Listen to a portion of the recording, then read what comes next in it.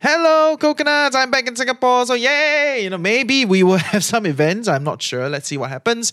But I'm going to interject regular programming, or at least the one I planned before, to talk a little bit about this Ukraine-Russian situation. Okay. I know everyone's talking about it. I'm not going to run you through another history and the Tsar and what have you, right? Kiev's important in the Russian Federation. None of those things.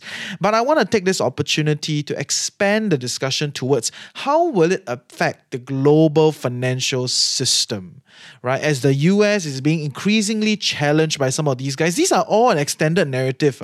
These little disputes here and there, to me, are just timeline events towards the eventual or possible eventual downfall of the US-dominated financial system and into a new order of financial whatever system that comes out of it, right? And with that, how do you then play this game? How do you position yourself? How do you look at some of these things? That is what I want to talk a little bit more about today. Hiring for your small business? If you're not looking for professionals on LinkedIn, you're looking in the wrong place. That's like looking for your car keys in a fish tank. LinkedIn helps you hire professionals you can't find anywhere else, even those who aren't actively searching for a new job but might be open to the perfect role. In a given month, over 70% of LinkedIn users don't even visit other leading job sites. So start looking in the right place. With LinkedIn, you can hire professionals like a professional. Post your free job on linkedin.com/people today. So good morning, everyone. I welcome you to another day with the Financial Coconut. In our podcast, debunking financial myths, discovering best financial practices, and discussing financial strategies that fits our unique life. You get it. Ultimately, empowering us to create a life we love while managing our finances well.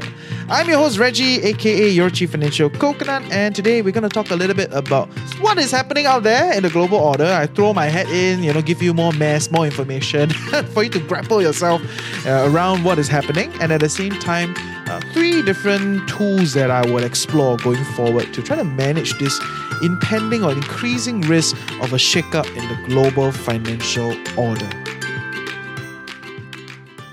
And also, coconut, stay tuned all the way to the end. I have a short announcement to make at the end. But on this topic, I want to first clarify that I'm not some geopolitical expert, although I tell everybody I'm a pseudo geopolitical expert. At least I'm an enthusiast, okay? But I'm not a geopolitical expert. Neither am I an economist. Anyway, economists are horrible at predicting the future. There's a lot of study of the past, right? So everyone is kind of guessing of what's going to happen. But there is a general narrative out there that suggests that the US-dominated, or at least the US dollar-dominated global financial system is coming to its end. And the word is coming, not the end, not the end yet.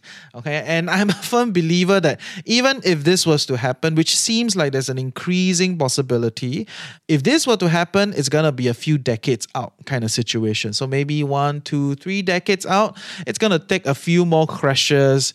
China expanding out its ecosystem, maybe a unanimous global financial system out there. You don't know what's gonna happen. Nobody really knows, but if it were to happen, it's not going to be a now, and it seems like there's an increasing chance of it happening.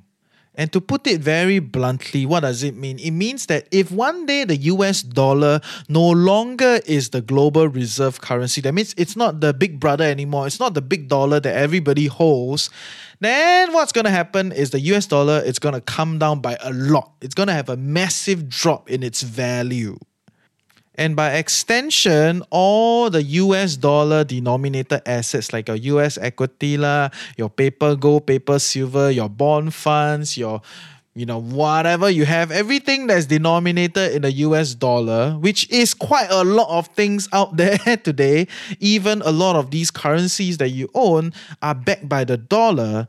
If the dollar crashes and no longer is the dominant power, it will depreciate along. There's a very high chance that all these things that are, under the dollar system will all crash, will all get depreciated very massively.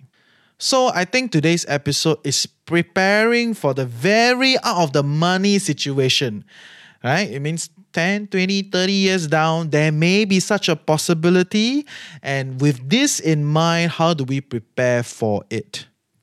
And why do I subscribe to this idea, or at least increasingly subscribe to this idea that there seems like an increased possibility of the US dollar system failing, collapsing, or transiting into something else if you look at the Ukraine-Russia situation? I will not go into the details of it. Everyone on the internet is trying to sell you some idea of it, and most of them are US leaning. Everybody is coming from a moral high ground to say, oh, Russia shouldn't attack Ukraine, blah, blah, blah, blah, blah, blah. But they don't talk about how the EU and NATO has consistently pushed its borders closer and closer to Russia. When actually post-Cold War, the mutual agreement is there will be this belt, all these Baltic, Estonia, Latvia, Lithuania, Belarus, Poland, all these people should be in neutral party such that the US Federation and the EU guys will not come together. But EU has been expanding for the longest time ever. So EU has been pushing its borders and pushing its boundaries towards Russia. So, I'm not coming from the moral high ground of like, oh, a big guy should not bully the small guy. I'm just looking at it from a very geopolitical view that Russia is also feeling threatened. Okay, so this is one view. But more importantly, you should recognize that everybody in this game has their own incentive.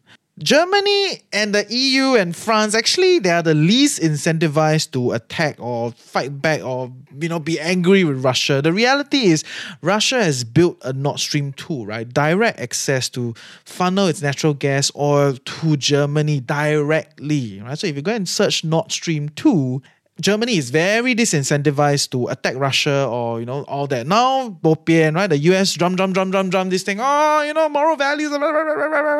Suddenly, the EU have to bend to this major narrative and block Russia and have sanctions, and it's going to make it worse for them. And if you look at this whole group of what is happening, right, where EU is one group, Russia is one group, the US is one group, China is one group, actually the best guy that gained the most is the US.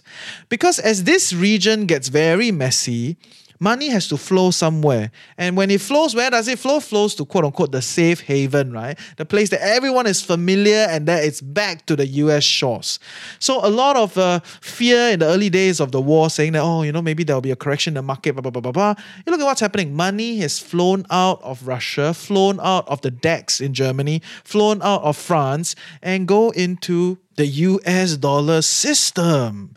So actually the US guys, right, they are the happiest, really, if you look at it. That's why their media is all out on this. And if you understand how media works, once there's one or two channels that are drumming it up and they are getting a lot of traction, everyone else will drum it up further because they want to get your eyeballs, they want to make money out of this thing, right? Like us, we also need to have listeners, if not, no advertiser. So it's a model incentive structure for the media companies. So all in all, US is the biggest beneficiary in this whole game at this point in time.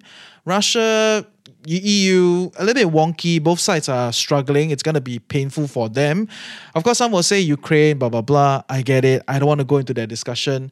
You take your moral positions. The other guy that's a little bit quieter and more interesting is China.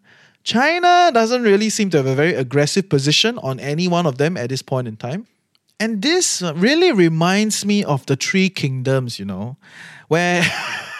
where the US and the EU is a Cao Cao, okay? They are the dominant player in the game today. Russia is like a Sun Quan, right? It's backed in the corner. It's kind of cozy in its own place. Not the best place to be. It has continued to hold its power in the region by struggling to expand and do its thing. And then you have China, which is Liu Bei, right? In this part of the world, the Shu Guo, which has grown wealthier and wealthier and wealthier and have natural land borders, natural sea borders to protect it. And it's becoming increasingly a threat to Cao Cao, which is Wu Guo. But for all of you listening, if you don't understand the Three Kingdom reference, it is fine. Just know that there's a big power, the dominant power, which is EU and the US. They are kind of together. So they are not exactly the same. Don't see them as the same, but they are more or less together. So the US and EU is one dominant power. And then there are two smaller powers, which is Russia and China. Then they are kind of friends, but they're not really friends. Everybody wants to be Lao Da. Everybody wants to be the big guy, okay? So with this in mind, you see this whole jostling of the global order now. It's increasingly prominent. For a long period of time, it just feels like the US is the big guy, everyone is playing the game. But now you're seeing this dynamism in geopolitics, and it directly affects the financial markets and the currency and the dominance of the US dollar. And I think that is enough to set the context for today's discussion. If you guys are like super big buff on trying to understand these things, let me know, and maybe I will get some of my friends to come together to expand and have a deeper discussion on geopolitics and the future of it, right? But that's a whole different podcast on its own, or maybe like a special segment, right? Maybe you should do some special stuff. But more importantly, with this observation of an increased jostling of global power, how can us retail investors protect ourselves? That is the question. And I'm going to bring you to the very first tool that I'm exploring and looking at, and that is physical gold and silver. Wow, very old school, physical gold and silver, hide under, the carpet, put in your wardrobe, buy a new safe to do it. But there is a reason for this. For a long time, I didn't really care about gold and silver as much, because I also have the very concentrated portfolio, value investing mindset, trying to find good businesses and all that stuff. So I'm also in that camp. But this is a situation where I increasingly cannot avoid. I cannot avoid the reality that because all these quote unquote like value stocks or like good companies, they are all listed in the US or are indirectly tied to the US dollar system.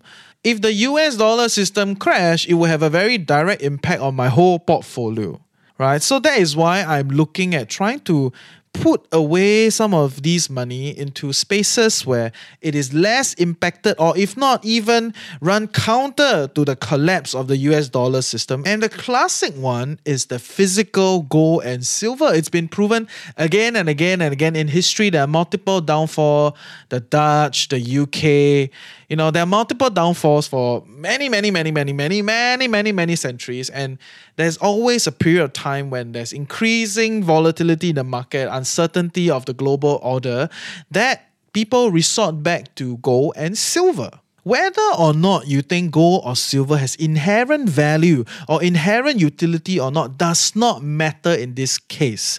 Because the goal is not to derive utility or try to create cash flow. The goal is simply to try to allocate some money away to insure against this crazy situation where the US dollar system collapses. Right? Or some people will call out of the money option, depending. Either way, it just means that if this shit happens, at least you have some sort of protection, some sort of build up to kind of transit to another system, or at least don't have your whole portfolio get eroded massively. So then the question is, why physical? Why not just buy paper, gold and silver? So easy. Just click and then you can own it.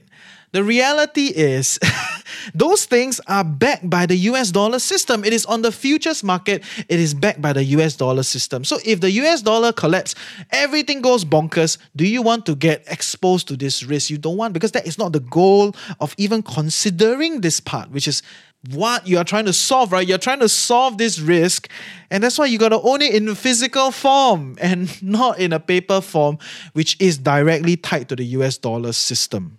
Of course, that being said, right, I think there is a need for expanded discussion of gold, silver investments. We're going to try to do more of that going forward.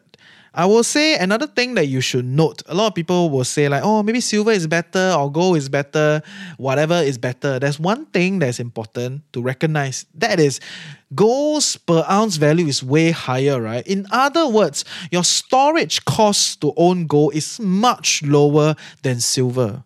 Okay, you want to own 1 ounce of gold and the equivalent value is like what?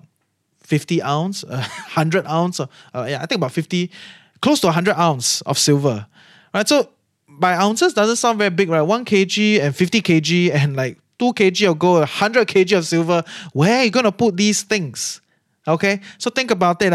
Think about it. Okay, there is discrepancy in this storage capacity. So some people will say, oh, maybe I should own gold, instead of silver, because gold is much lighter, higher value per ounce, right? So storage cost is much lower. And all that being said, I'm not trying to promote this doomsday prepper kind of view. I'm not Peter Schiff, okay? The guy is just trying to sell you gold. He owns this whole operation to sell gold, right? So whatever, I'm not trying to do that. What I'm just trying to say is This is an insurance strategy to mitigate the potential crazy outsized impact of a US dollar collapse. So what I would think is over the next 2 decades, when you see some sort of receding of the price, right? When gold and silver price come down, when the spot price plus premium is lower, because yes, if you buy physical, you go to the bullion, right? They actually have a markup, right? Which is the premium on top of the spot price. So whatever price you Google online, you see, right? The price of silver, price of gold, those are spot price, okay? Those are market prices, okay, in the futures market. If you buy the physical, you have to go to the bullion, okay, whatever bullion you choose, and buy from them, right? And usually there's a markup. From what I hear out there in the market now, the markup is very high because the demand is very high. Don't buy now. Okay, eventually there will be a period of a little bit more stability, I will say. The market will once again repeat its old ways of like, oh, okay, maybe the risk not so high already, and then the whole thing will kind of come down, the VIX will come down, people will start to forget this thing. Prices come down, spot premium come down, okay, then you can kind of explore accumulating a little bit. Or at least that's what I will do, not financial advice. I'm not trying to tell you to do this, but based on the logic flow to manage this outsized risk, this is the plan. Of course, I'm not going to do it now. I'm going to wait for prices to come down, the VIX to come down, markets to kind of rally again. Everybody kind of forget this underlying big risk that everyone is jostling. All the big boys are jostling for power and it potentially will collapse this system. Only then, when prices come down, I will look at this thing and accumulate little bit by little bit. Once again, this is a long risk, okay? It's not the next day China's going to take over or next day there'll be a world war. The media always hypes it up. It's a lot more complicated than this. But I will say in the next 2 decades, there will be a lot of things happening. And you got to keep observing, right? Maybe this little bit, 1-2% allocation will be a good insurance for you. Maybe, right? At least for me. So not financial advice. Very scared. Not financial advice. Which brings me to the second tool that I'm observing to try to meet this goal. And that is Bitcoin. Yeah, I have changed my position. I'm going to share with you a little bit more after a word from our sponsor. Hiring for your small business? If you're not looking for professionals on LinkedIn, you're looking in the wrong place. That's like looking for your car keys in a fish tank. LinkedIn helps you hire professionals you can't find anywhere else, even those who aren't actively searching for a new job but might be open to the perfect role. In a given month, over 70% of LinkedIn users don't even visit other leading job sites. So start looking in the right place. With LinkedIn, you can hire professionals like a professional. Post your free job on linkedin.com/people today. Okay, don't tag me and say, oh, I become a Bitcoin maximalist. I'm not a maximalist by any ounce of the idea. But the Bitcoin ecosystem, the blockchain, has shown its resilience for more than a decade now, right? It's been relatively stable in terms of its operation, not in terms of price. Okay, not its price. Please don't look at the Bitcoin price alone. Okay, look at the hash power, look at the stability, look at the transaction rates, look at those things that show that this system is functioning and people are committed to the system through hash power and not through capital injection to beat up the Bitcoin price. Sounds very foreign, right? Okay, slowly I will explain in more episodes to come, or at least share my perspective. Why am I looking at Bitcoin then? Exactly because of this resilience that it has shown over more than a decade, where it has shown some sort of resilience and consistency and trustworthiness over time, right? Like it works, it's functional, and people believe in it. There is enough resources to coalesce around this thing where a lot of hash power are being dedicated to it to keep it going. Of course, one people will say, oh, then what about Ether? What about, Zilliqa, Solana, all those things, right? Whole different discussion. Those are like utility stuff, and I'm not interested in all those for today. Because what is my goal? My goal to look at today's discussion is to manage the outsized risk of the US dollar collapse. So when the US dollar collapse, where money goes, nobody knows. So you want to find some intermediary that are relatively detached from the US dollar system and can hold some sort of value such that eventually when the new financial order settles in, there will be a relative ease in transition for you to push your financial wealth to the next system. And I think Bitcoin has kind of found its position in such a problem, right? If I want to solve this problem, this is my goal, then Bitcoin becomes a potential solution. Okay, so make it clear, right? Me taking a position here saying that Bitcoin, can be a tool to mitigate this thing is not me saying that, oh yeah, Bitcoin to the moon. No, I hate those people. Okay, I hate the to the moon people because they're too simplistic. The way they look at things, oh my God, it doesn't work. Okay, and people will say, oh, but they make money, man. Okay, whatever. If that is your fundamental measurement of whether they understand something, right, then I don't know why you're here, okay? I mean, I believe a lot of us listeners, all of you listening in, has a much deeper depth and rigor than just, make money means right, okay? Okay? Anyway. So I will echo Shamov and I will also echo the financial horse to say that, maybe 1 to 2% of your portfolio in Bitcoin gives you that long out of the money option to prevent these kind of things from happening, right? Whether or not Bitcoin takes over the world and all that, I think this is a little bit 夸张. I don't, at least in my view of the world, my understanding of how things work, I think the probability is very, very small where cryptocurrencies and Bitcoin take over the world. Okay, I'm not saying it's impossible, very small. So I'm not the maximalist, but I will say as an intermediary to transit to the next system, the next globally accepted financial system, it has its position, it has its functionality, and it seems that, it could be something. So once again, 1 to 2% as a management, as a risk management kind of insurance tool, it's great, right? At least for me, not financial advice. Okay, please. Don't tag me and say I've become a maximalist. I haven't. Okay? And don't relax. I'm very afraid people cut out certain portions and say, financial coconut has pivot. No, I haven't. Okay? So I'm very traditional by the essence of it. But I look at what works and what am I trying to do here. Right? So in this premise, I think this is a potential tool. Which brings me to the third tool to manage this situation, which can be quite complicated, because there are many tools to meet this goal, right? Whether is it art pieces or whether is it physical properties, as long as you own something that is relatively separated from the financial system, a physical thing, I think it can kind of serve as a tool for this. But all of them have their own inherent characteristics. It's a lot more complicated. If you want to learn more about properties, you should check out Coconut Avenue. We have a new season. So go and search your favorite podcast platform and search Coconut Avenue. Right, we'll have all the property discussion there. So shameless plug because it's my show. I can plug whatever I want to plug. Okay? But okay, after looking at all these things that I've learned over time and explore, I feel that the third tool that people can explore is the Chinese financial markets. Yes, I am a China bull. Yes. But this time, I want to move away from picking individual stocks because I think it's getting a little bit too complicated trying to pick individual stocks as the Chinese government tries very hard to change up its financial system, change up its government system, and essentially change up the business system that we understand. Okay, so with all these changes and all these fluctuations, maybe you want to avoid single stock picking. You can buy the broad indexes to kind of position yourself. But why? Why the Chinese financial markets? Because the question is, after the US collapse, who is next? Who has the highest probability of becoming the dominant power, or at least the highest probability of negotiating the new order? I believe is China. I've been a strong Chinese bull for a long time.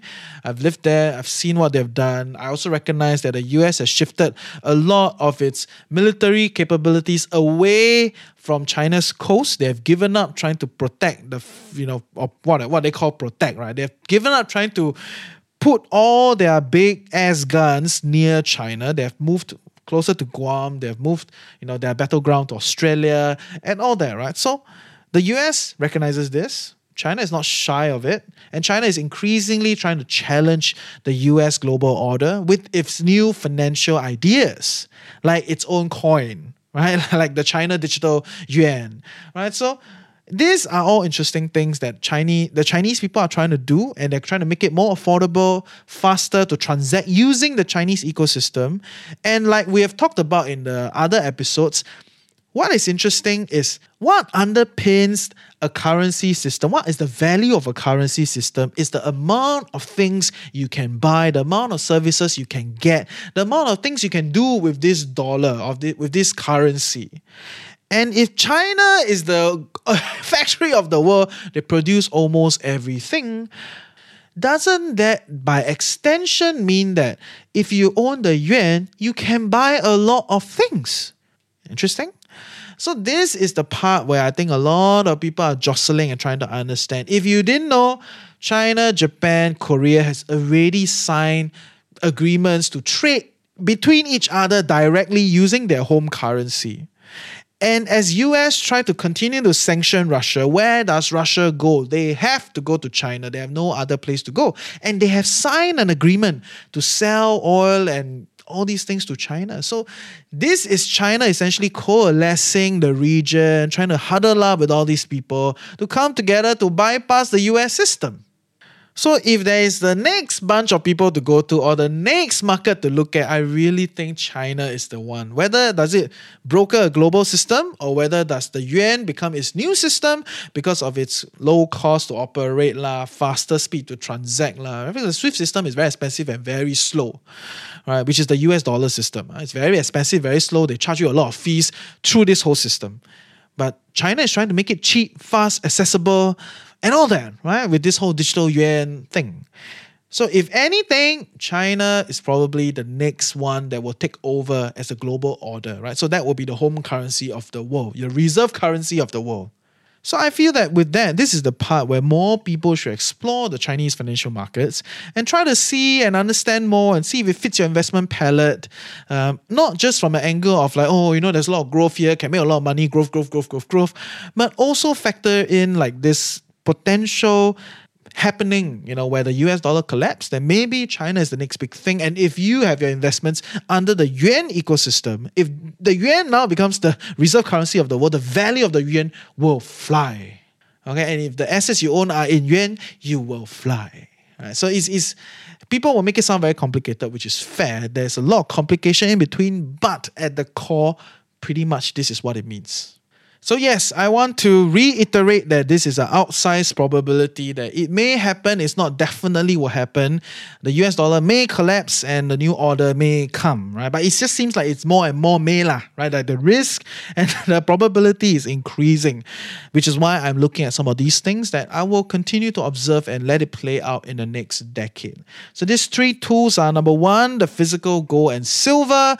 Don't own paper because paper is directly tied to the US dollar system, which fundamentally goes against the goal of what we are trying to do. Number two is Bitcoin. Bitcoin has shown its ability and its consistency and its trustworthiness over the decade. It's not about, Bitcoin to the moon, but it's just really about whether can it stay as an intermediary as the world renegotiate its financial system. Number three is the Chinese financial markets. It's a little bit of a upside potential. If the yuan continues to become more and more promising to replace the US dollar, then if you own assets in the yuan, then that's also an additional upside potential for you. With that, I hope you learned something useful today. See ya.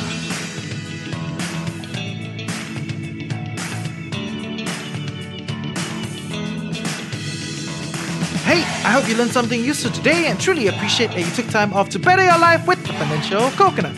Knowledge is that much more powerful and interesting when shared, debated, and discussed. Join our community Telegram group, follow us on our socials, sign up for our weekly newsletter. We're doing a weekly newsletter reboot. We're going to have a lot of information within the newsletter. Everything is in the description below. And if you love us and want to help us grow, definitely share the podcast with your friends and on your socials. Also, if you have any interesting thoughts you want to share or you know someone that we would like to hear from, reach out to us through hello@thefinancialcoconut.com. With that, have a great day ahead. Stay tuned next week and always remember, personal finance can be chill, clear, and sustainable for all.